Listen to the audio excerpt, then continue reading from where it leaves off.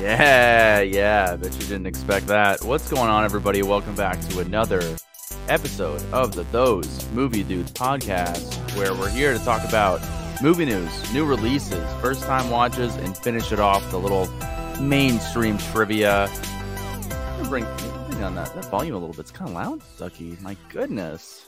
God, you know what? That's why we need a real producer here. Oh yeah, welcome back. I'm gonna bring in my fellow dudes, Nate and Spencer. Welcome to the show, fellas. How are we doing tonight? Oh, okay, I'm back. I lose connection every time we start. For some reason, it just immediately went to buffering on you guys. I'm like, oh, okay, great. So I'm in my settings, trying to figure out how to switch it back to Thunderbolt. Oh my god. Is there something weird where it's like, when I'm talking, you can't hear me, right? So if I'm like, hey, I'm going to bring in my fellow dudes, blah, blah, blah, I'm expecting you to bring you guys in, but then you can't hear me anyway, right? Which is weird because it's just the last couple of times when I've hit record, I just immediately just start buffering. I'm like, oh, awesome. And all of a sudden, I'm just queued in. So it worked out. Yeah, and when I was making out with Mr. Freeze, it was buffering as well, but we don't have to talk about that. Yeah. Anyways, what's going on, guys? Happy October 1st. Happy Spooktober, if I may. Oh, yeah.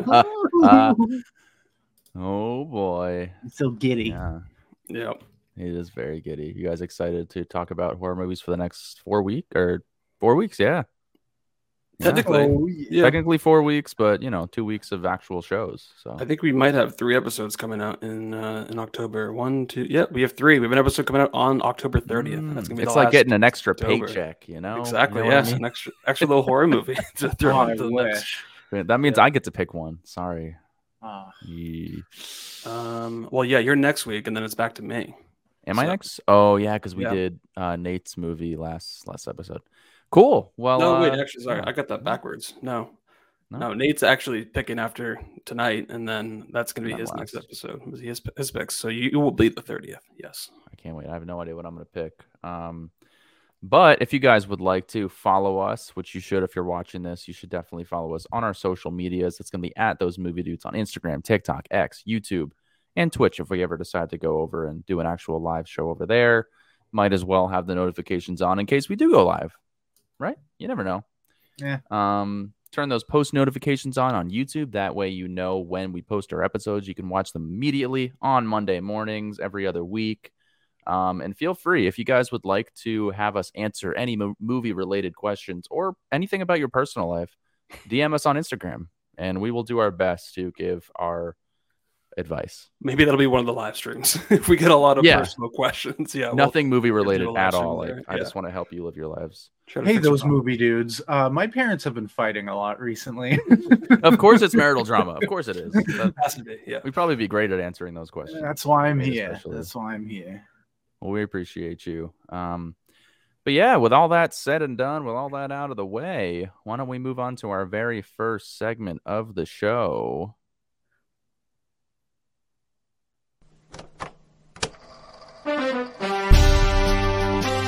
This is movie news. News. Oh, you're a little early on that one. It actually glitched a little bit in my head, so I could have been anyway.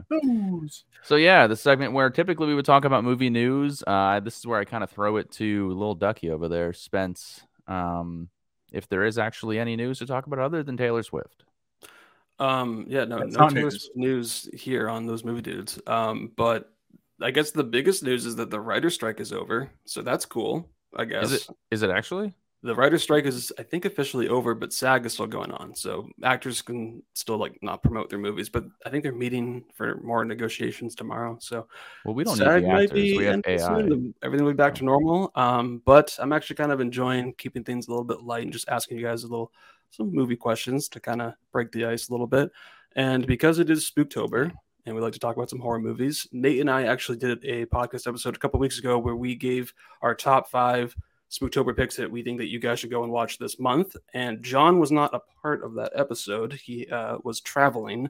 So I will ask John, recommend a horror movie for Spooktober. For Spooktober, me being probably the lowest on the totem pole in terms of horror movie appreciation. However, there are some horror movies that I really like, and I did watch your episode while pooping, so I'm trying to not include anything that you guys It's a mentioned. long poop. Not Very well. long poop. I watched the important. I skipped around. No, but maybe you'll laugh at this one. I don't know if it's actually that great, but I remember watching this and really liking it. 1408. That's a song. Maybe it's not good on the critical scale, but I remember the first time watching this, really liked it. I don't think I've seen it since, but it's very claustrophobic because he's stuck in that room. It's almost like an Old Boy-esque type situation. With what's his name? That actor? What's that guy's name? John Cusack. John Cusack. I almost said Joan Cusack. It is, Like, yeah. wait a minute. Joan Joan Cusack's in it. Different movie. It's a Stephen King thing. There's a key involved on the poster, and yeah, Samuel L. Jackson. 1408. Samuel L. Jackson is kind of messing with him and stuff.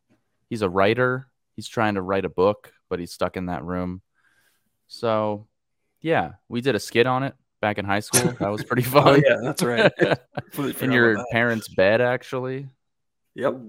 Yep. You guys cannot go and check that out. Don't think too far into it. Don't Unlisted, think too far into that. It's not what you think. But yeah, that's okay. I've only seen that once, but I remember liking it a fair amount. I mean, it's Stephen King. It's pretty twisty, pretty creepy at times. Yeah. Oh, that's neat. I saw it a long time ago, a very long time ago. I don't remember much about it. I just remember like a scene with them waving, and then there being a revelation at that point where he's like waving out a window. I feel like that movie has a ton of just jump scares, like especially with the music that just like intensifies at that moment. I feel like it has a ton of those, but I could be thinking of a different horror movie. So I don't know, but it has an 80% certified fresh on Rotten Tomatoes. So for some reason thought that like 2012 Jonathan liked a really bad movie, which is pretty typical, but it says otherwise on Rotten Tomatoes. It's the not as good Stephen King Hotel adaptation, but still good. Yeah, I liked it more than Secret Window. I'll say that. All right, so 1408, that's what you're going to recommend. Now I'll just throw it over to a different question, since you guys can go listen to our podcast on the top 5 horror movies that we think you should watch. The next question I have for you guys is, what horror subgenre scares you the most? Because we watched The Wailing for tonight's first time watch for Spooktober, and that movie plays with a lot of different horror genres. You have like demonic possession, you have zombies, you have ghosts, you have a whole bunch of different horror stuff. So what horror subgenre scares you the most? I will say it doesn't necessarily scare me the most, but makes me the most uncomfortable. And it's anything to do with body horror. Like, what was that movie that came out that was by David Cronenberg's son or something last year? Possessor. Well, he did Infinity Pool and he did Possessor. Infinity Pool was this year. Thinking of another one. Crimes of the Future was David Cronenberg. Oh, that was actually David Cronenberg. That's the one that, I mean, Infinity Pool had some body horror too, but anything like that, like not Cannibal Holocaust, Green Inferno. Yep. Where it's just like people are eating their friends, and it makes me want to just puke. There was a little bit in this movie as well. There's like one scene where I was like, but I can't look past it. It always bothers me, even though I know it's like the fakest thing ever. I don't know. It takes me out of it a little bit, even though yes, it's accomplishing what it set out to do. It's like, oh, I want to make these people feel like gross. It's like, you did it. Good job. No, I will never forget going and seeing the Green Inferno with, I think, all of you guys and a couple others, and you literally stood up and like left the theater at one point. You had to like do some laps, and you were holding your mouth. You were just like disturbed. And I think Nate was like cheering and clapping. But polar opposites. This movie made John go. He left the theater. A+ for that. Yeah. What about you, Nate?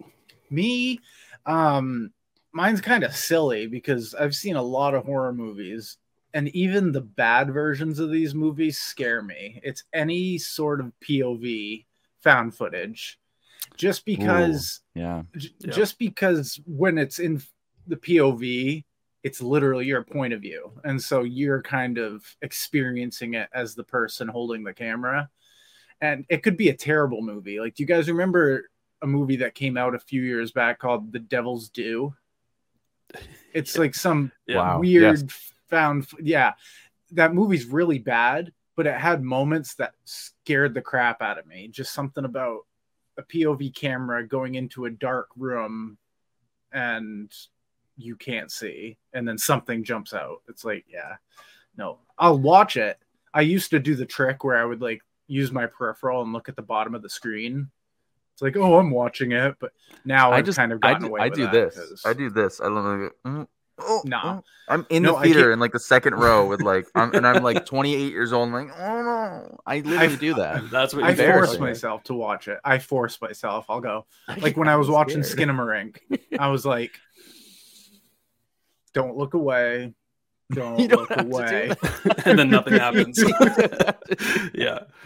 And like, there's a point hilarious. at the very, very end of that movie where nothing even like really happens, but I'm staring at the middle of the screen, like waiting for something to happen, and it just doesn't. But yeah, it still scared the crap out of me. I usually, if I'm wearing a hood, I'll put my hood up and like kind of like lower the hood just a little at my eyes and just kind of like sink down in the seat. I'll do that sometimes, or I will stare We're all at, like, guilty of it. The bottom left or right corner of the screen, and just kind of like wait. And then once something happens, I'll like look really quickly. I don't know. It doesn't happen too often anymore, but I can catch myself. Like Talk to Me did that. I did that during Talk to Me at one point, where I literally was like, okay, I'm going to start kind of looking down towards the bottom of the screen here. This is a little scary. But honestly, with the woman in the bedroom, that happened. Oh yeah, that might have been the scene, to be honest. For me, a horror subgenre, I would say ghosts, because of The Sixth Sense. Just like they can be lurking anywhere, and they're always just like standing still, staring straight at you through a window or something. No thanks. Hard pass. Every time that happens in a movie, it could be the cheesiest, laziest jump scare ever. It'll still be like, I did not like that at all. But I have another weird like niche one where like it's not even in horror movies, although they do it a lot. But if they're out in the open water in the ocean and the camera's just at like the surface level, and it's just kind of dipping down and waves are crashing over it and stuff like that. And I hate that so much. Like I've played a few video games where you're forced to do that. I'm like, I can't. I just look at the controller and just go forward. Hate it. That's so why much. Sea of Thieves like, freaked me out. Yes. Oh my god, no, thank you. Yeah, I don't catch water, man. Getting a little freaked out there, but it's not really a subgenre. But okay, that's just that was my questions. Hey, if you find it horrifying, then I'll consider that maybe a subgenre. You know? Yeah, it's like a monster film, technically, with a shark. Right. But, anyways, yeah. That is those were my questions. Although one was just to John. But did we answer two? Oh, I answered one, and you answered one. I have another one. We can go really quick. It was just who's your favorite horror director? Oh my goodness, because you have a lot good question. People working now. I'll do a quick answer. I guess as long as they've made 2 horror films. Nah, I guess as long as they've done one, I'll make it easy for you guys. They can do one. Okay. I'm going with Mike Flanagan, at least right now. Like I know that I'm leaving out a lot of other obvious ones, but just like currently, I feel like everything he puts out, I'm like, I gotta watch that.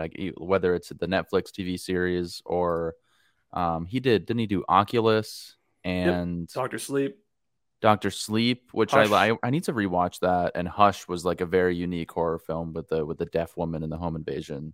So I think he's a smart horror director with everything he does. It's kind of like building tension, and it's not just like in your face. It's like genuine terror. So I really appreciate his directing stuff. He's got a new TV show coming out on Netflix this Friday. You know what? I didn't watch his most recent one with the kids like that. Oh, I skipped that too. Well, he directed the first episode, then, or maybe the first 2, and then other directors came in. I think he did that with Blind Manor as well. I watched the first 2 and then stopped. Yeah, I did the same thing. Yeah. But yeah, no, he's a fantastic director working today. Just don't watch Absentia. Don't bring that up. No. Yeah, we'll be here all night. But Nate, who's your favorite horror director? I am gonna go with someone who is no longer with us. I'm going with good old Wes Craven. Just a guy whose career spanned 40 years. He's been able to sell me on horror movies in 3 different decades for me. So like Last House on the Left in the 70s, Nightmare on Elm Street, Scream. he did a bunch of other different horror movies, but he's just one of those ones that really took the genre and molded it into something that people are now using today. And just a lot of like, he took the serial killer genre and made it mythical with the Freddy Kruegers, and really made slashers funny with Scream. But then like with Last House on the Left is one of the most cults banned movies ever. And it all came from him. So I would say Wes Craven. He's definitely left his mark on the genre. Okay, good pick. I'm going to challenge myself and just try to pick someone that is working today. And if he was announced to make another horror movie right now, I'd be so excited. And Jordan Peele. Yeah. Bingo. Yeah, choice. I will go see anything that he does. And I think he's going to stay in the horror genre because he blends a whole bunch of genres into his movies. And as long as they're scary, which they are, I'm all for it. So Jordan If you're Peele. ranking his movies, what do you got? How are you ranking them? Ooh. Yeah. It might be controversial, but I'm actually going to go with Us at the top, then Get Out, then Nope. Okay. Same. That's my 3. Okay. Yeah, Wow. just because, like, Nope, I really liked it, but there was something about Us and Get Out that just was it was just creepy. And Nope was creepy, but then when it went to the more adventure side of it, there's more fun to it. Yeah. Us and Get Out weren't necessarily, there was fun moments, but there's just something different. But Us was just, I thought the more I watched it, the more I was like, yes, and I love this I've movie. seen Nope the most out of all of his movies too. And I've seen them all at least twice, but Nope I've seen at least 3, maybe 3.5 times. And I still love all of them, but I guess that's the order I'd go in. What about you? They're all so close where I'm basically nitpicking, or I'm just based on the fact that I've only seen Us one time or maybe twice. So I have Get Out, Nope, and then Us because I need to see it again. But they're all like a 4 out of 5, 4.5, 5 out of 5. Like they're all really good. So yep, that's why I'd go with him. Cool. Right. Do you want to do new releases first or first time watch? I moved it to first time watch. That way we can end it with new releases because there's 3 of them. But yeah, why don't we talk about The Wailing? First time watchers, are you watching with us? We're those movie dudes, and we about to discuss another movie that we've never seen. So grab some popcorn and pull up a seat. What's in that jar? It's the face he makes when he's doing it. That's me in the theater. Whenever I have popcorn, whenever they hand it to me at the counter, I'm like, thanks. Then I know you have A-list, but you can't just stare at us seductively. Stick your hands far down, just grab a handful and walk. I'm gonna need a little bit more. But yeah, this is first time watches, the segment where one of us picks a movie, we all vote on it. Well, there's 3 of them. One of them wins. We ended up watching one of those movies this week, being Spencer's choice, and that being the 2016 horror South Korean film, The Wailing. Oh boy, yes sir. We watched The Wailing. How about that? This has been a movie that has been on my watch list for years. Ever since it came out, I think it premiered at the Cannes Film Festival in 2016, and people were like, "Yeah, this is incredible. It's long. There's a lot to it. Plays with a lot of different horror genres. It's funny. It's creepy. It's scary. All the things. I just heard great stuff. So I've been wanting to watch it, and I think it's failed in maybe 3 other Spooktober polls over the years. We've been trying to put this on to watch for the podcast, and finally had the opportunity to pick it, and that's why I went with The Wailing. The Wailing. Yeah. So if you don't know anything about The Wailing, it's a South Korean film. It came out in 2016. A stranger arrives in a little village, and soon after, a mysterious sickness starts spreading. A policeman is drawn into the incident and is forced to solve the mystery in order to save his daughter.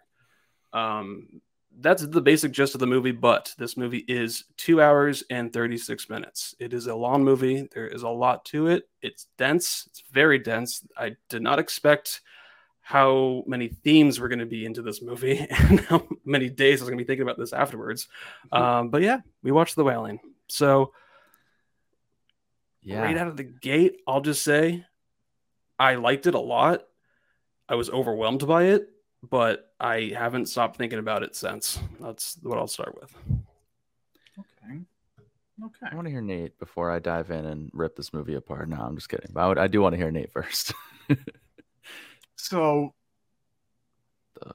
I knew about this movie a lot because, of course, it's been picked a lot of times and it hasn't won. So I think going into it, it got me really excited that it finally did win. And all I'll say before we start is I was a tiny bit disappointed. And I think a lot of it just had to do with the length. And I have nothing against 2.5+ hour movies. I just think it kind of dragged in some points. There were some characters that were kind of unnecessary and just a lot of it. And it was a lot funnier than I was expecting it to be. I was expecting it to be like this is nothing related, but like a Prisoners type thriller, but in Korea. So, but yeah, I'll just say I was a little disappointed, but nonetheless, it still had a lot of things about it, which I was like, okay, I'm on board with this. Like, I'll give it a shot. I think that movies that have a little bit of like investigation in them have the potential of getting bogged down with just kind of like too much investigation and less like action to kind of just tie it all together. Like that Walk Among the Tombstones to Deliver Us from Evil, like movies like that, where it's like, let's just get to the point. And I did feel the length of this movie from the moment I realized it was 2 hours and 36 minutes. I was like, oh shit, I better like carve out more of my day for this and make sure I'm ready to watch this movie, which is why I pushed it until yesterday. But I think that it was hyped up a lot. Like Spencer's like, oh man, this keeps losing. Like we got to watch this movie, The Wailing. It's going to be great. South Korea. And like, we have had some good South Korean movies on this podcast that have surprised me.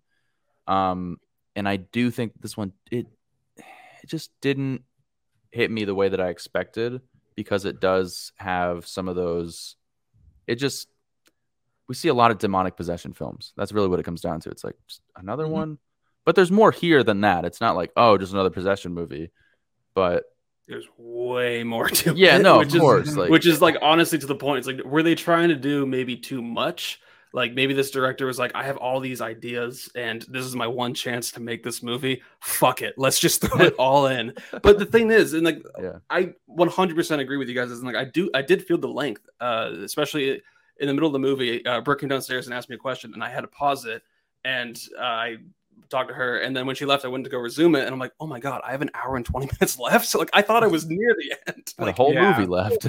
Okay, let's go. But and like when the movie ended, I was like, okay, yeah, that was a lot. It was dense, very long. But the more I was thinking about it, I'm like, what could have they removed? And I just was struggling to like figure it out, because they did connect almost everything to the finale of the movie, which I was like pretty impressed by, because there's so many things going on with like the Japanese man and with his the police stuff and his home life as well. And there's so much this movie does, but I thought for the most part they pulled it off very well. And there were moments where I was on the edge of my seat, and especially it was one scene in particular where it was the dueling exorcisms, and it was just kind of back and forth between like the shaman and then the Japanese guy, and it was so intense. Like it kept going, and it was just fucking crazy. And then obviously what happens in the third act was the constant like misdirections of like, oh, they're going this way, oh, they're reverse, what the fuck, what are you doing here? Because there's just so many like twists and turns, especially in the third act. And I definitely had to pull up some articles afterwards just to like fully like did I understand that correctly? And for the most part, yes, but there was still so much that probably went over my head that definitely could use for another rewatch. But I still really did enjoy it, and I did really appreciate how funny the movie was at times, because I was not expecting it to be funny. And the scene when the daughter came in to like bring clothes to him, and then she was pissed off that she wasn't giving her like the response that she wanted, so she just stares at him and then just farts so loudly. All the police were like, what the fuck? What? And then she just turns around and walks away. He's like, what the fuck? Yeah, he's like, oh, that freaking that kid. Yeah, but Yeah. I think the thing that dragged it down for me was there were so many twists and turns. I wasn't sure who to believe, and there was one character that I don't think was explained very well because she was only in it like a couple of times. Mm-hmm. You know who I'm talking the about? mysterious woman. Yeah, That woman. Yeah. Yeah, she shows up, disappears, and then shows back up at the end like, ooh, I'm part of this. And I was like, could have just erased her, I think, and could have kept it with the Japanese man. I just didn't think it was explained as much, like who she was. She just showed up. I liked it because I did completely forget about her character because she shows up and throws rocks at him at one point and was like, "Oh yeah, I was here when this murder happened," and he's like, "What?" And she is gone. And then she shows back up again when the exorcist guy comes, the priest, and he just starts like bleeding from the nose and the mouth and starts vomiting, and she just appears from the darkness and she's like, "Get out of here!" And that was terrifying. Like that whole scene, the way they shot it and everything, I thought that was like really creepy. And then because that was the point where it's like, wait, what the fuck is happening here? Yeah, that's when I got lost. I was like, okay, Same. Are we focusing 100%. on the Japanese guy or should I be worried about her? Because but it definitely increased my interest at that point though. I was like, wait, okay, what's happening? Pay attention here. And then what ultimately did happen was like, oh, that's bleak. Holy shit. Yeah. That's really disturbing. One of the bleakest endings Yes. I've probably ever seen. It doesn't leave you feeling good at all. It's just I think there's very, very dark. There's a lot of like misdirection in this movie, which does kind of lead to the length getting longer. Because like you guys mentioned, like the crazy scenes with the shaman like puking and all these like scenes where they're trying to like get the devil out of the daughter or whatever. Like there's a lot going on that I feel like is trying to throw the audience off. But if you were to like watch this movie again, knowing the conclusion, like I did watch some explain videos, you're gonna from the very beginning, you're gonna pick up on not only like symbolism, but there's a lot of like shots that didn't really like make sense at the time. But I think after a second watch, you would understand more and maybe appreciate the film more. But that being said, I don't know if I would ever watch this movie again, regardless. I would, just because of how I was just not confused, but I just felt lost. I was like, all right, is this guy a danger? Who's really involved? I felt like there was too many cooks in the kitchen to like figure everything out. But I will say, when it ended and got to the climax of what was happening, I was sucked in, because there's a shot in a cave that I was not expecting to start happening. And then when it did, I went, oh God, this is what I want. Like, this is when it starts to get really intense. And which is why I like The Mysterious Woman, because it is like the opposite. And knowing what's going to happen, if I watch it again, maybe I can pick up on more stuff like that. But yeah, I just still don't know her part in this. Like, it's a spoiler if I say it. But yeah, because like I said, she shows up when that woman gets killed, and he like kind of chases her, and then she disappears. Then she just pops up, and I'm expecting her to be just like a bad omen, that something's gonna happen. But you know how they have that the balance of like, hey, this person, it could be a person or a ghost or this and that. Like, I feel like she definitely fits one of those more than the other, because she's so like ambiguous, like Spencer says, where she just pops up randomly like that. That's very telling to me. And there was a shot too that made me feel that way, because she grabs his hand, and the way they reveal that, like, you look down and you just see gray. Her face is gray. She has like no pigment. But not as creepy as Japanese guy. Just saying. But also they refer to him as Japanese guy in the movie, so I don't want it to sound like, oh, we're talking about the Japanese guy. Like, that's literally what they call him in the movie.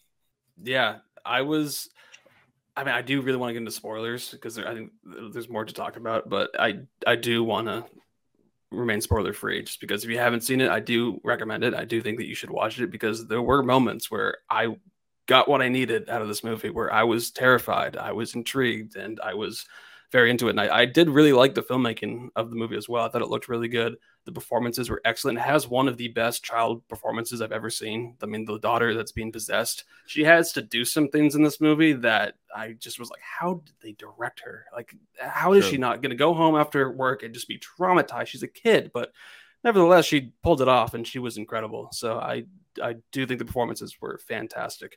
But I went 4 out of 5 with this.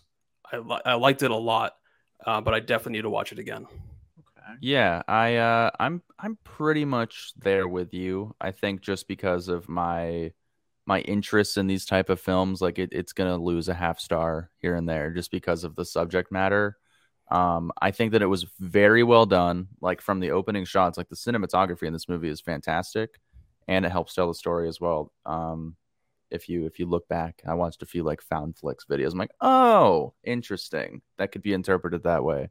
All the different murder scenes. Yeah, like it's brutal, and there's some crazy scenes in this movie, but it was very well done. It's overlong. The child acting was very good. I wouldn't watch it again, but I still think it's definitely it's a fresh movie. It's a very, very good horror movie. So I went 3.5 out of 5. Oh, okay. That's higher than I thought you were going to go. All right, Nate. I am matching John's 3.5, but I am not against rewatching it, because anytime with a movie that's like as heavy as this, it would take a second or third watch to kind of grasp the whole story together, instead of looking at it as all these different things and I'm unsure of how they connect. And I'm sure on a second watch, I'll go, oh, okay, that makes more sense. And I think I'll do what John did and maybe watch some explained videos from people and get their interpretations. Then that way I can apply them to a rewatch and maybe understand it a little more, and maybe bump it up, because I do want this to be a movie that I really enjoy. I'd like to see it at a 4 or 4.5. But it's even though it is long, I can see myself, once I know what's going on, getting sucked into it, because you grow with these characters. And like Spencer said, one of the best child performances, because she has to cuss and just act possessed, and I couldn't imagine it. I get traumatized just pretending to be possessed now. I couldn't imagine doing it at 9 years old. It was her glares that got me. Like the way she would be like chowing down on all the food in the fridge, and then like her mom would make a noise and she would just like turn slowly and like stare at it. I'm like, fuck that. Like, yeah. Fuck out of the house. Like, oh, you're here. Yeah. Cool. Creepy all right. Yeah. kids and But a horror very movies. good movie. Very, very good movie. Just a little heavy on the first time watch. For sure. So yeah, go and watch The Wailing. It is streaming on Prime Video, so you guys can go and check it out. And if you do watch it, let us know what you think. Do you like it? Did you hate it? Let us know. Comment down below. What do you think The Wailing means? There's a lot of screaming and crying in the movie. That's what I got from it. That's what There's I a few thought it times as. where the priest is like hitting something into wood, like nailing something into wood. I'm like, oh, he's wailing on it, haha. But no, whatever. Well, that's kind of like a voodoo doll in a way. Like when he was doing it, it was hurting her, and so there was a lot of just this angry crying. So I would assume that's what the wailing is talking about. It's just so much dread that you would wail. The word dread, I just instantly think of Hereditary. God. I think of Judge Dredd. I wish I could think of that, and hopefully I will next time I hear that word. But yeah, that's gonna do it for first time watches. Let's start with some new releases. Oh fuck.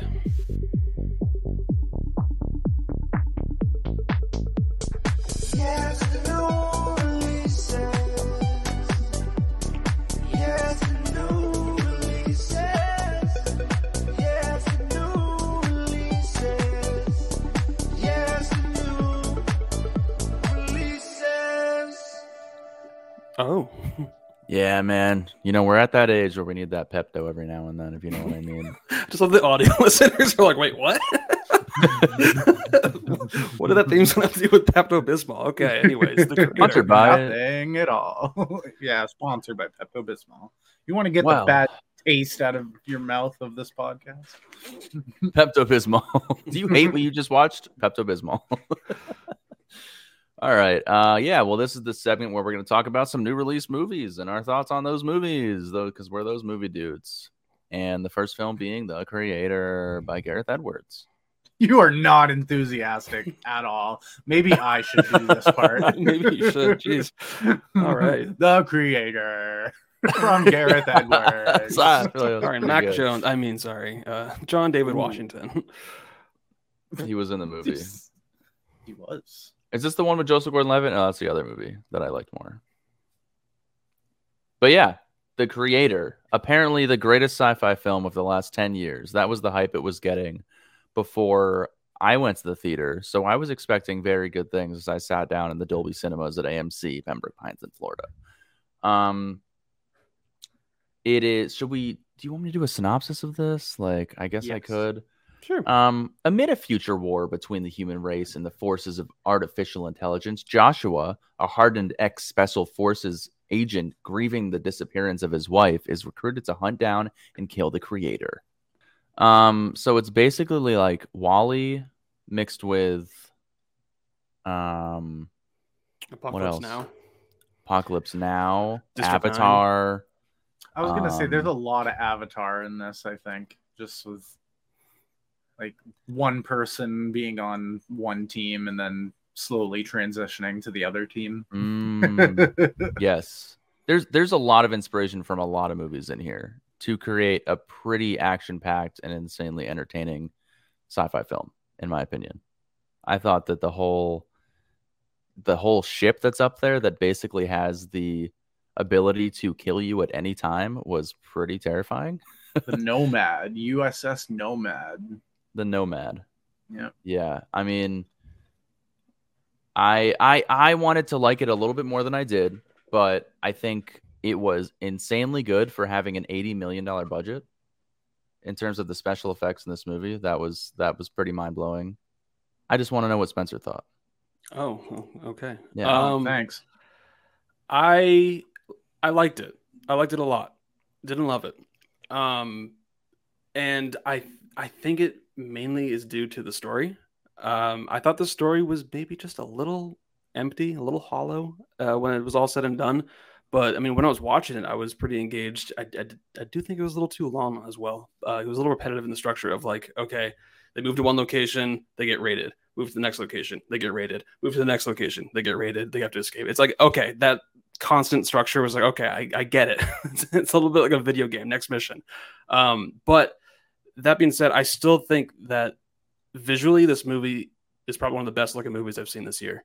The cinematography was out of this world great, and the visual effects mixed in with that were seamless. I think it is a lock for some technical nominations, especially for visual effects and possibly cinematography, because I mean, Greg Fraser was one of the DPs credited for this, and he did Dune, he did the Batman, and he's an up-and-comer, amazing cinematographer. Maybe not up-and-comer, but he's now put on the map. When you see that he's shooting a movie, you get excited. And so technically it all looked amazing, and it was cool, but just, I don't know, the story just, it didn't really connect with me that much. I mean, it's just like you've seen it 100 times before. It's like The Last of Us with a sci-fi twist of like they're on Apocalypse Now and the war and good and take one side versus against the other. And I don't know, it was a bit, we've seen it a ton of times for this crazy original movie, but I still had to go and see it, had to go and support it, and I still really enjoyed it. But yeah, a little empty. Yeah, it was. There was some times, and it might have had to do with the fact that 45 minutes into this movie, my screen went black and the lights turned on, and I missed like 15 minutes. But then, thankfully, my theater did the right thing, and they went back and restarted it at like 5 minutes before it went black. But you guys know me and my OCD, that can kind of fuck with how I see the movie sometimes. But there were times where I wasn't sure who I'm supposed to be rooting for. Like Allison Janney and her freaking side Allison character. Janney. I liked her at first, but then I'm like, oh wait, she's not good. Oh, okay. Because it all changes when he goes to get this weapon, because that's kind of what he's recruited to do, is to go secure this weapon and kill the creator, the Nirmata, which like controls all artificial intelligence. And it just, yeah, I can see what Spencer meant with a lot of the, oh, we go somewhere, now we're going to get attacked and we have to escape. And then we have to go get help from somebody. Oh, we get caught, we have to run away again. And that was repetitive, but I thought the score was really subtle and I really, really liked it. But this was also another child performance that was really good for what they were tasked to do, if that makes sense. Just like, because she was so likable, you saw just this innocence, and you knew, and they did a really good job at making her feel human when she's not. And then when everything kind of ties in the end and you realize what she is and what she's a part of and who created it, it does have some good heart to it. But there was just a lot of stuff that was just kind of unnecessary. The whole Allison Janney character probably could have just been scrapped. Yeah, she got her Oscar. She doesn't need to be in any more movies. Yeah, she's 9 feet tall and her legs are exactly 8 feet tall. So like, right. Yeah. I'm kind of just in agreement. But it's a good movie. Like it was is a good very movie. entertaining. Very good. I ate a whole bucket of popcorn. Like I did. I ate the whole thing and I felt like he garbage. refilled that after. cherry Coke. And I sure did. I snuck in a beer. Like it was a good movie experience. I do think that the story, it did have good elements. Like it did, like you guys, like there was a good like love story, like the whole kid element.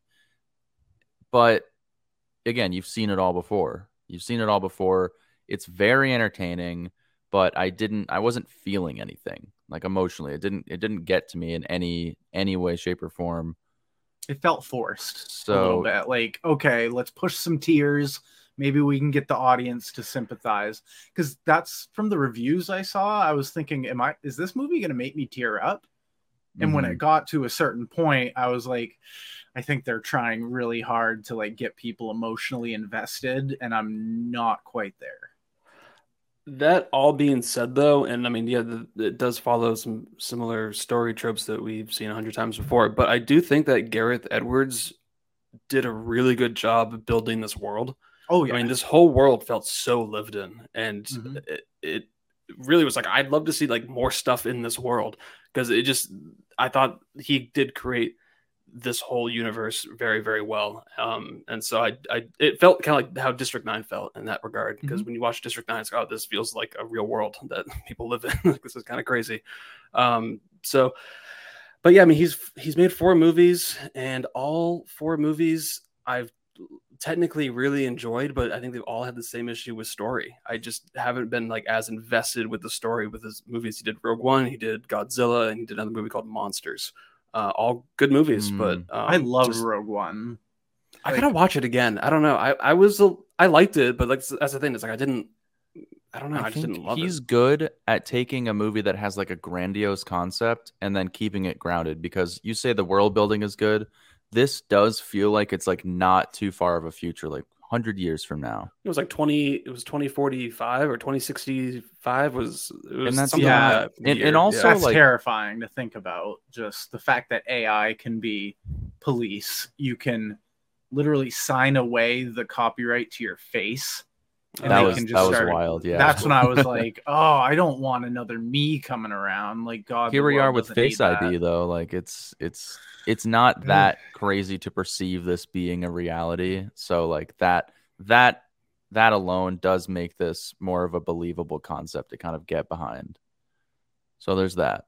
And I do kind of like how they did the beginning where it's like old video, but it's like new tech. I thought that was a cool way to be like, hey, this isn't your universe, but it's another one that could be yours or something like that.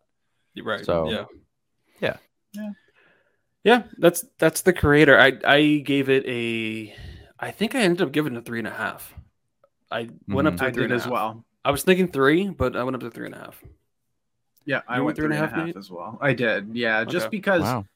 I thought it tried really hard to get you emotionally invested, and I wasn't to an extent, but I did like the characters enough to like see their journey through, and kind of just see what happens in the end and what could happen to this world.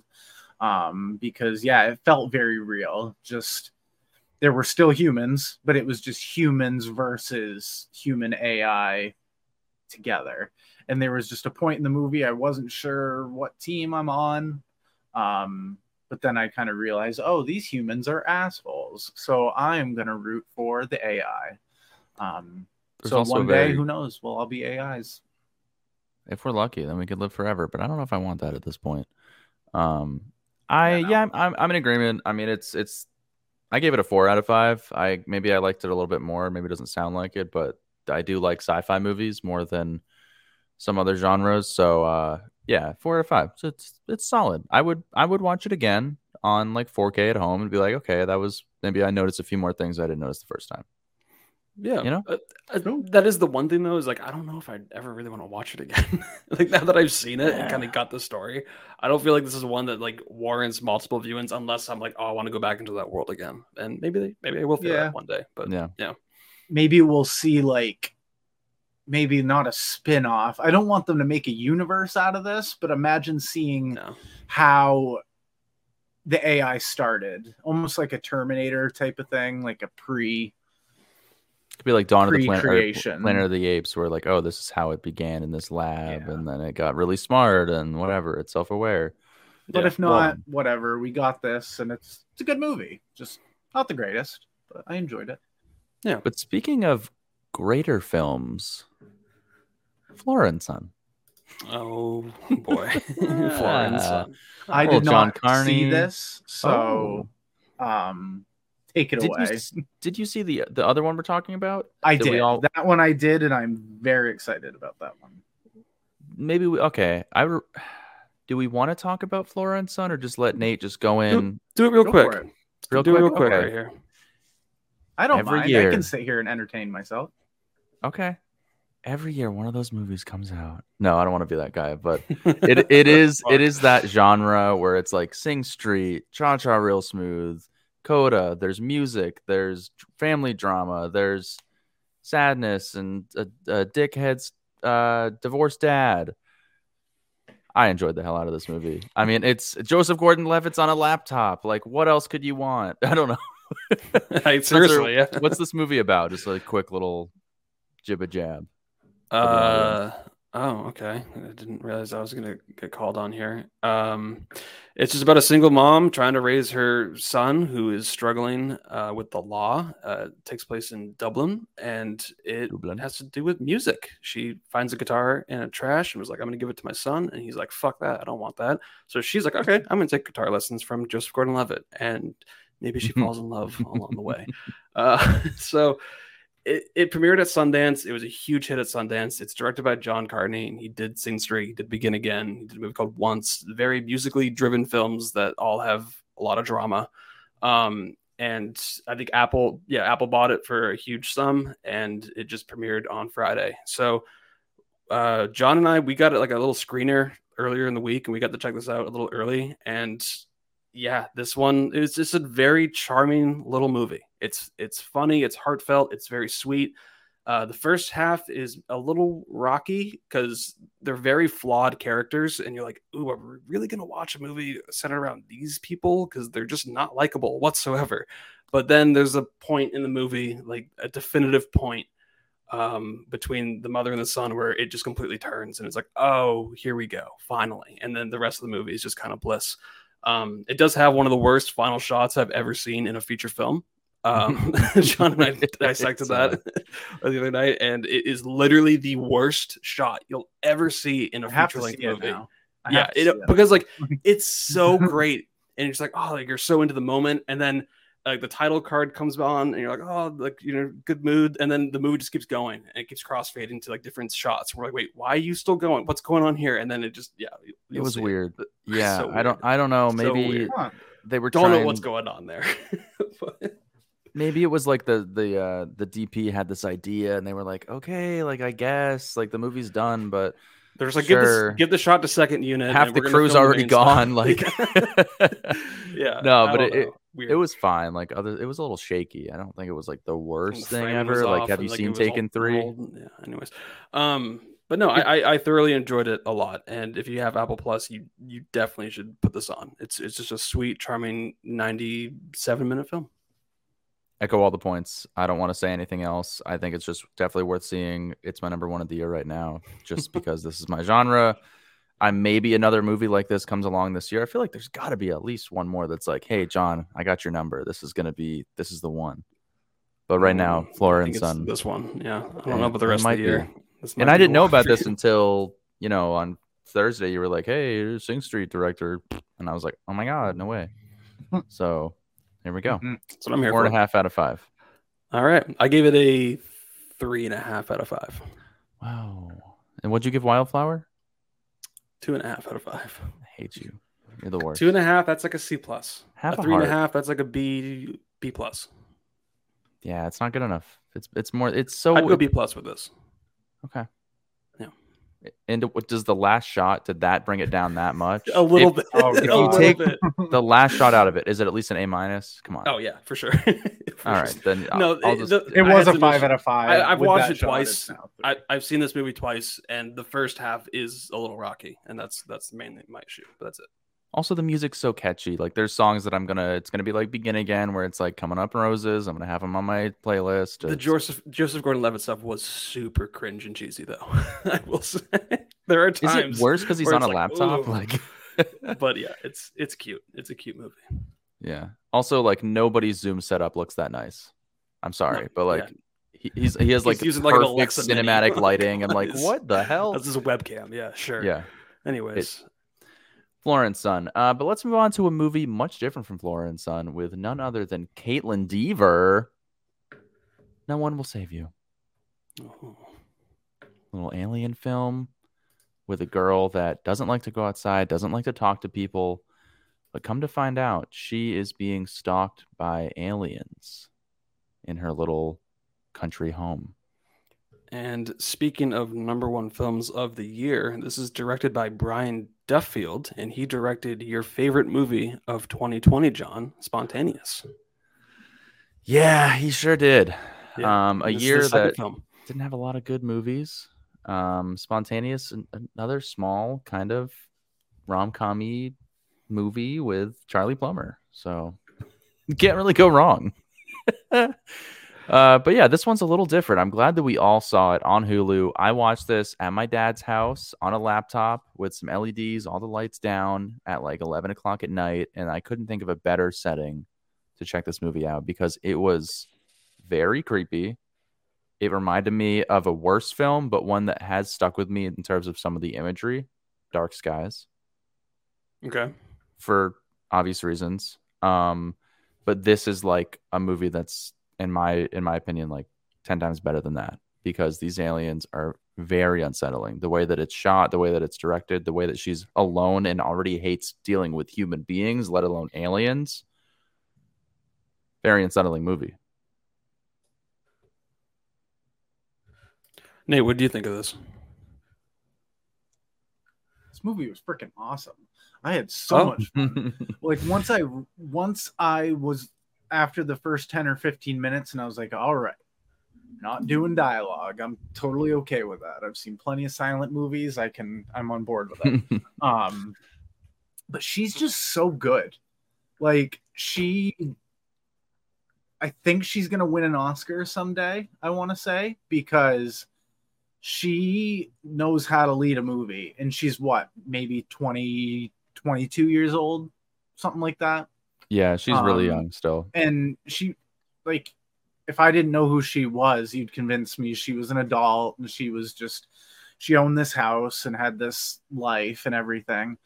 But her little dreamland suddenly just isn't. And the way that they handle it, like her hearing something and coming outside and then the door opens. I think the whole sound design with it and the sounds that these aliens make and the way they appear in different situations, like some are small, some are human sized, but I like how they hinted at it with the circle burned in the ground.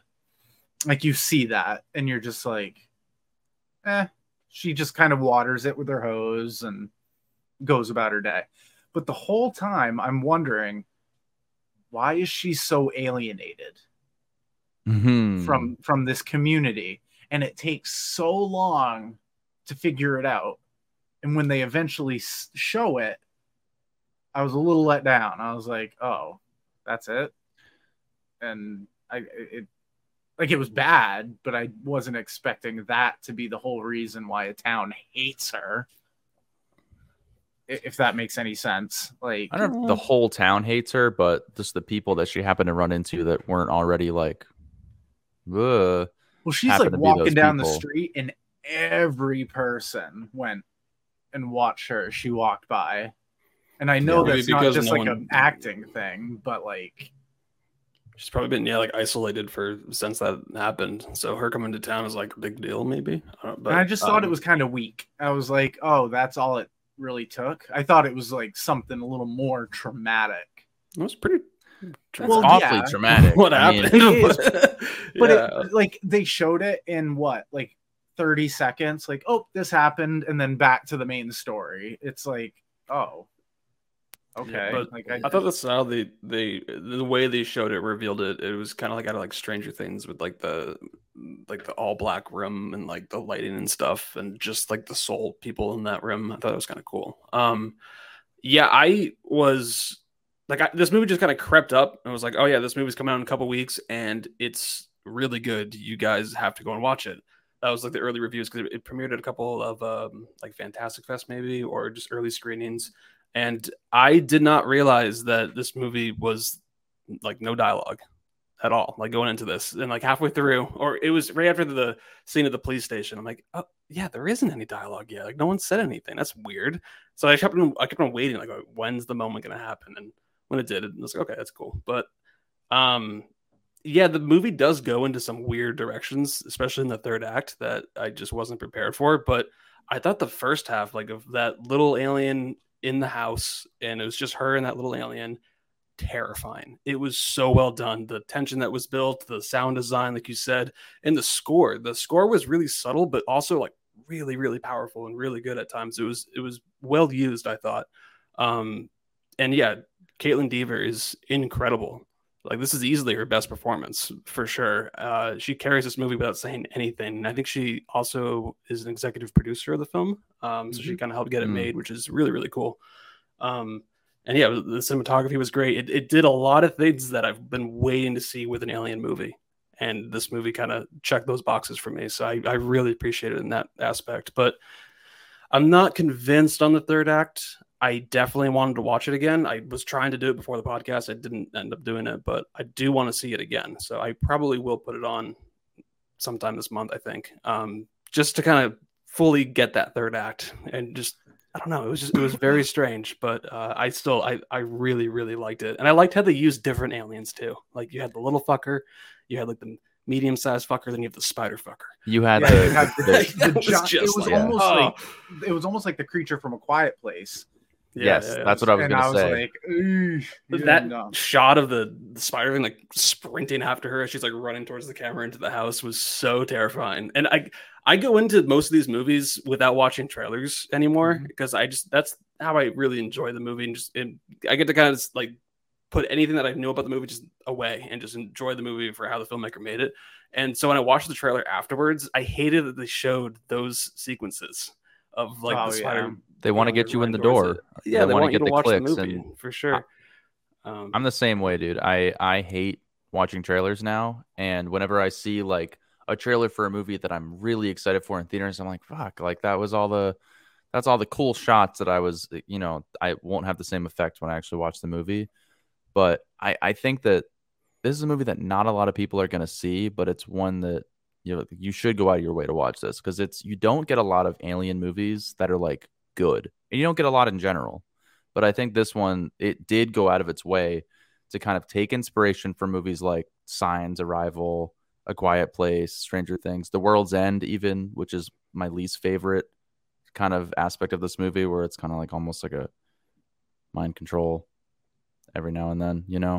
I hate movies that do that, but that's not the biggest part of the film, until the end, I guess, which was a strange ending. But it was a scary alien movie. Like it was genuinely, like, there were some moments like she went to places I didn't expect her to go with the aliens, and that was really cool. She was a badass.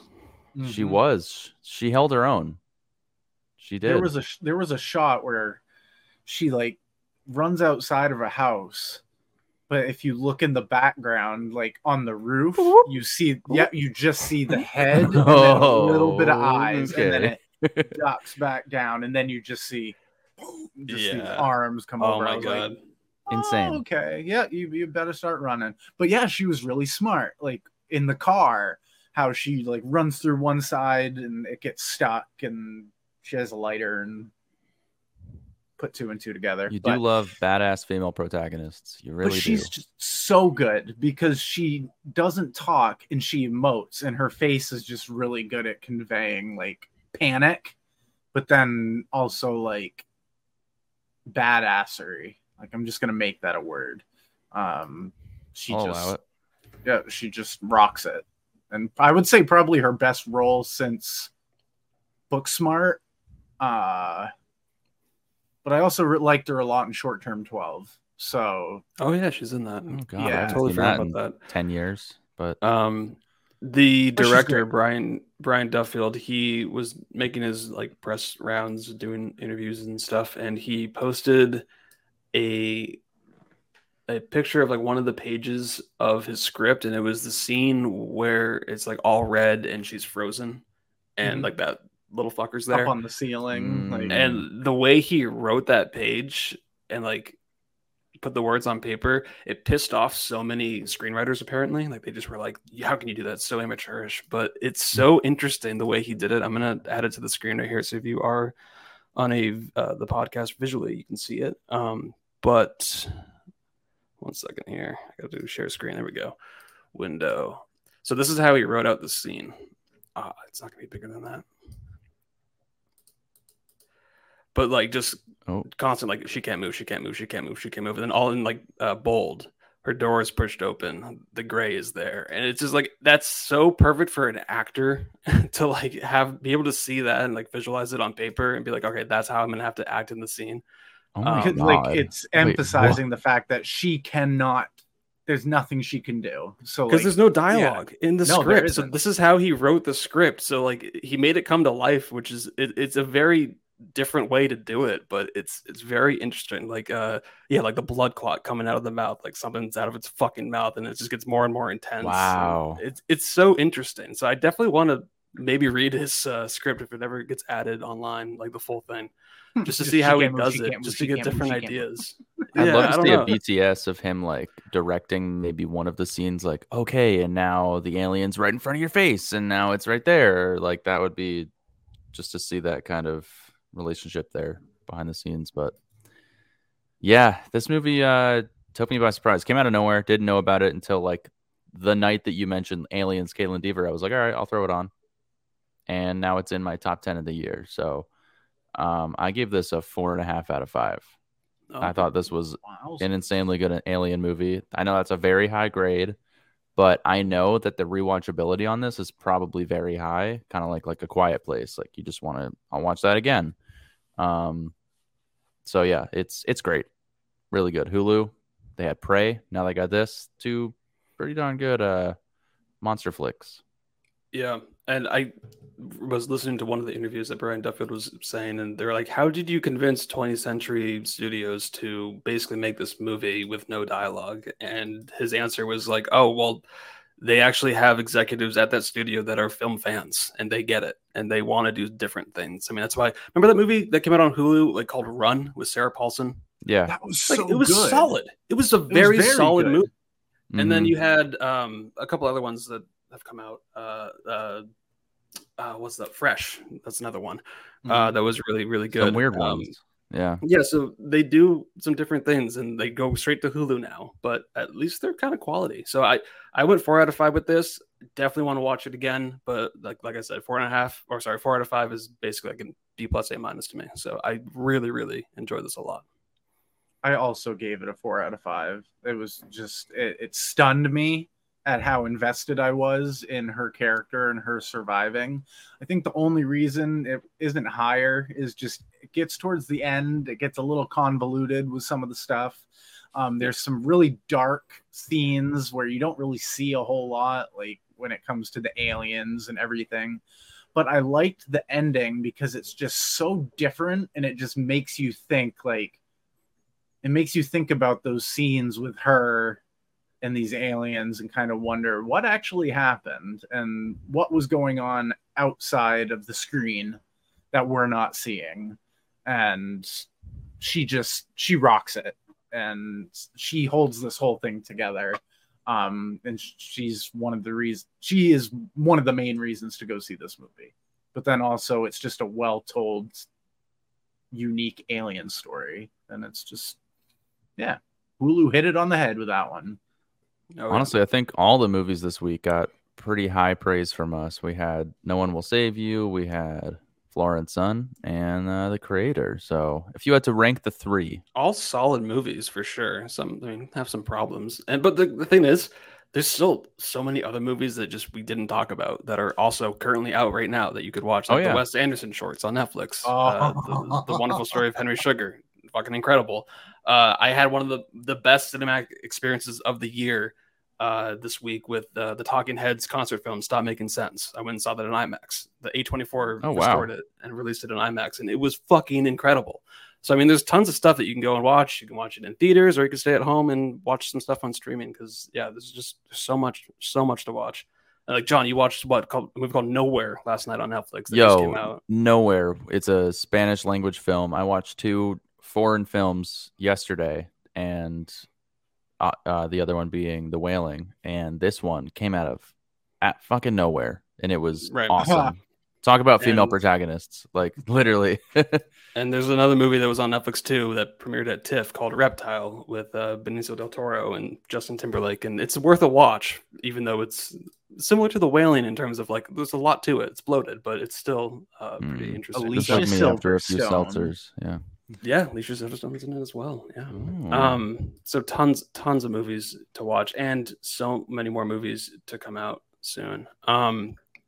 But what I do have to do is kind of backtrack a little bit. That's all the new releases that we are talking. You're not going to do Dumb Money, right? Even though you saw it.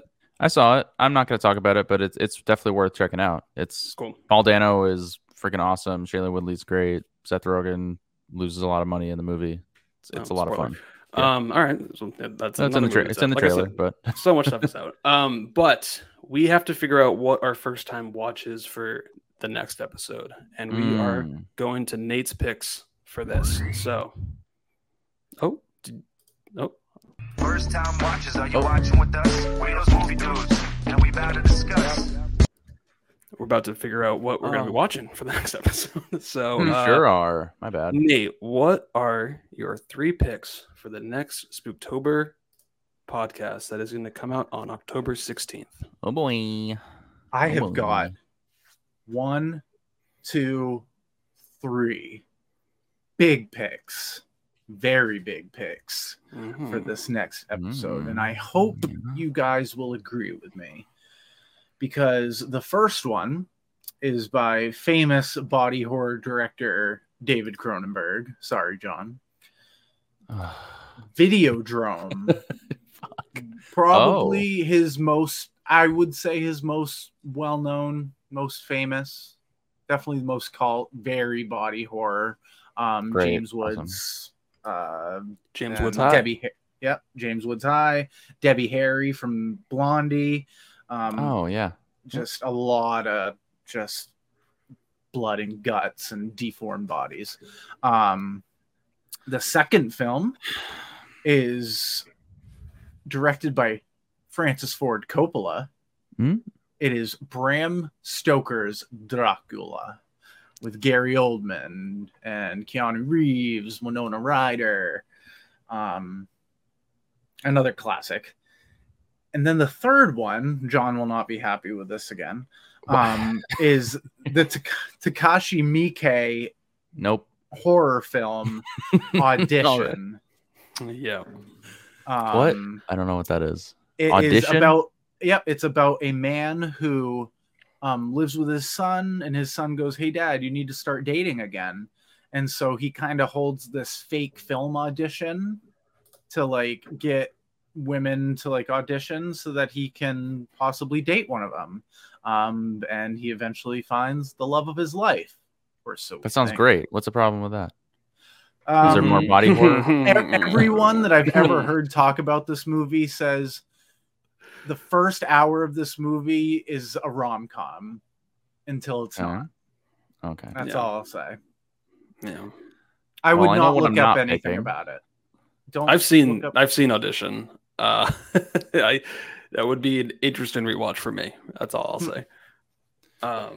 So we have Videodrome, Drone, Audition, and what was the middle one? What was the second one? Bram Stoker's Dracula. I am Dracula. Man, interesting options here. How do we want to do? Do you just want to shout it out? Yeah, I'm just gonna verbally vote here. I'm between Videodrome and Dracula because I haven't seen those two.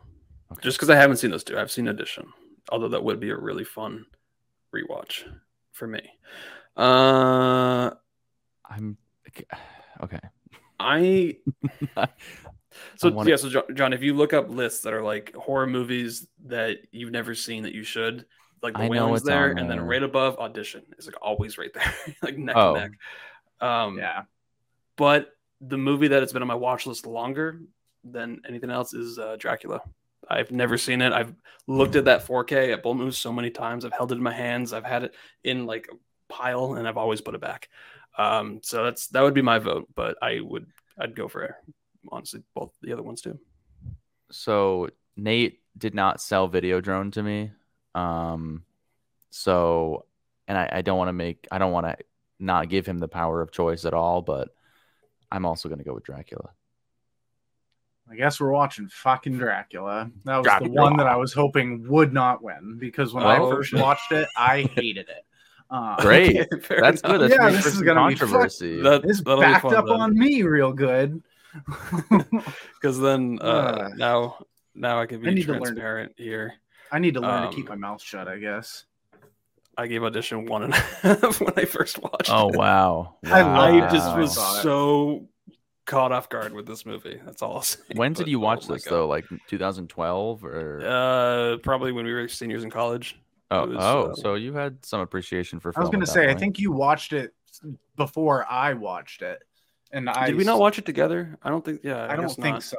No, because I watched it at like 10 o'clock at night once. I think just because I knew how dark it was. I was having a hard time with it. Anyways, so Dracula then. What year did this film come out? Because you named actors that I've heard of. In the 90s, 1992 maybe, something like that. All right. So it's not like the original like Nosferatu silent film Dracula. No, but it is. It's like Victorian Dracula. Like, they're gonna be wearing like big clothes and stuff. Yes. Yeah. Spencer loves movies in that era. Keanu Reeves apparently gives one of the worst British accents of all time as well. So I'm looking forward to that. 5 out of 5, baby. Coming up Can't next. Wait. All right, cool. Dracula. It's not streaming anywhere, actually. So you guys might have to rent it. I saw this going to get added to the Criterion channel in November. So that's not helpful. That is not helpful. Unless we go on, we don't do the podcast for 2 months. But okay. Anyways, now it's time for everybody's favorite segment It was my favorite segment. Last week it went very poorly, and I apologize, but I've learned from it. It's time for mainstream trivia. It's time for the answers. You know this fact. For the questions I'm about to ask, like, What is the capital of Bolivia? it's mainstream boy trivia. Yeah. So this is Mainstream Boy Trivia. This game will consist of a variety of trivia questions derived from yours truly, and each game will feature a new topic that each question will be in the spirit of. Spencer and Nate will buzz in trying to guess the correct answer. First due to 3 points wins the coveted honor of being named Mainstream Boy of the Week. Sound good? What is the current standings right now? I believe it is Spencer 2-1. is winning. 2-1 Spencer. Okay. Yep. That's fine. We already know how to play. But this week's topic is going to be Arnold. superhero movies. It's very fit in for Spooktober. Okay. I wasn't really thinking about what was coming up, and that it was Spooktober at all. But each question will be in relation to a superhero flick. First year, 3 questions correct will be Mainstream Boy of the Week. Are you ready to get started? Ready as I'm ever going to be. I'm ready for 5 movies I've probably never seen. No, I did. You've seen a good amount of superhero films. It went poorly last time, but anyway. Ducky, what's going to be your buzz-in word? Should we do the chat because of delays and stuff? We can. I'll allow it. I'll allow the chat. Yeah. Do the chat unless no one's saying anything and it's just a long pause and you just want to say something. Then you can verbally say it. I'll do the chat, but don't give me an answer until I call your name, as if I've seen it in the chat. So in case there's a delay there as well. Okay. Cool. All right. First question. Here we go. Question 1. In the 2017 Wonder Woman film, what character that stems from Greek mythology is the big bad villain Diana must fight at the end of the movie? Nate? Was it Ares? That's correct. You did. It's been. I just remember the guy who played Professor Lupin in Harry Potter. Forget what his name is. It's David something. David Lynch. David something. Yeah. David Lynch. David Tulin. You got it, Nate. That was perfect. You did it. That's the correct answer. It's all Question downhill 2. from here, folks. Nate leading 1-0. Question 2. Which one of these films is not in the top 10 best reviewed superhero movies on Rotten Tomatoes? Iron Man, Black Panther, Wonder Woman, or Guardians of the Galaxy? Not Spencer. Iron Man. Incorrect. Shit. Sorry. That's okay. Nate? Black Panther? That is incorrect. Look, I can guess the scores. I guarantee. Black Panther's like at a 93. Wonder Woman's got to be 93 as well. Guardians of the Galaxy, it's probably the answer at like 92. Okay, well, then Iron Man's probably 90. Are you giving an answer or are we not giving an answer? I think we both answered. We already answered. We got them both wrong. Will you? Okay. All right. Well, the correct answer is Guardians of the Galaxy at number 17 of all the superheroes. Still got it like a 93% though, I think. It's up there. It's up there. Yeah. Okay. All right. Well, Nate's still leading 1-0. Here we go. Question 3. Which one of these Marvel movies should be watched first if you were watching them in chronological order? Doctor Strange, Black Panther, Ant-Man, or Captain America Civil War? Nate? Ant-Man? That is correct. It is Ant-Man. Nate, yeah. Well, only... It's never mind. One step closer to being Mainstream Boy of the Week. Come on, I need more excitement from you. I'm trying. We're no, doing because I like to explain my reasoning, but I talk too much anyway. So let's move forward. That's a good point. Okay, moving on to question number Whoa. 4. Spencer can still win if he gets all 3 remaining questions. Okay. Question 4. But if I don't get this one, if Nate gets this one correct, are we done? Well, yeah, then we have palate cleanser Possible- round because I made these questions and we're going to do them regardless of what you want to do. That's what I was afraid of. All right. It's Go ahead, like in we the go. World Series, you need 4 games to win, but you play all 7 just for kicks. No, it's not the same. It's not the same thing. Can you imagine? That'd be insane. Hey, we Okay, here swept go. them, but you know what? Let's play 3 more just because. We have the minor league come in and play instead. Oh my god. Okay, here we go. Question 4. This is serious. Which one of these Marvel characters was not dusted at the end of Avengers Infinity War? Doctor Strange, Falcon, Mantis, or Gamora? Whoa, okay, those flew in really fast. It looks like Nate got it first, though. Gamora? That is correct. It is Gamora. Fuck. All right. It was between her and Mantis because, yeah, I think. Yeah, no. Doctor Strange, Falcon, and Mantis all died, and then Gamora didn't get dusted. She died earlier in the movie. Did they? So, I don't remember seeing Mantis go. Oh, Yeah, yes, I definitely. do. Yes, I do, because she has her It little. was a trick Oh, no. question. Yeah. it was a trick question. Yeah, because they all died, but she didn't get dusted. I Wow. gotcha. So Nate wins. That's fun. All right. So it's we tie just game wanna- now. Tie Yeah, game. this is for fun. We need to get the podcast to a minute or an hour 37. So here we go. Question 6. Wait, what? Was that question 4? Yes, it was because Happened. you must have just made it 6 instead of. Okay, well, it's just so easy, and I can always Question fuck it up. 6. All right. All right. Other than Ant-Man and the Wasp: Quantumania, what is the only other MCU movie to receive a Rotten Tomatoes rotten rating? A rotten rating on Rotten Tomatoes. Spencer? Well, it says Ducky, but it's Ducky? the Eternals. Oh, there were multiple choice. I didn't. I don't need it. forgot. Was it Thor? Yeah, it's the Eternals. That's correct. I was gonna say Dark World. I was just happy it was an answer. If only if it was like Schmodown rules where multiple choice, that's 1 point, but if you don't use multiple choice, you get 2 points. Good tie What the happened game. to the Schmodown? Is that still a thing? COVID, I think. Just shut them down. Oh, well, that was like 3 years ago.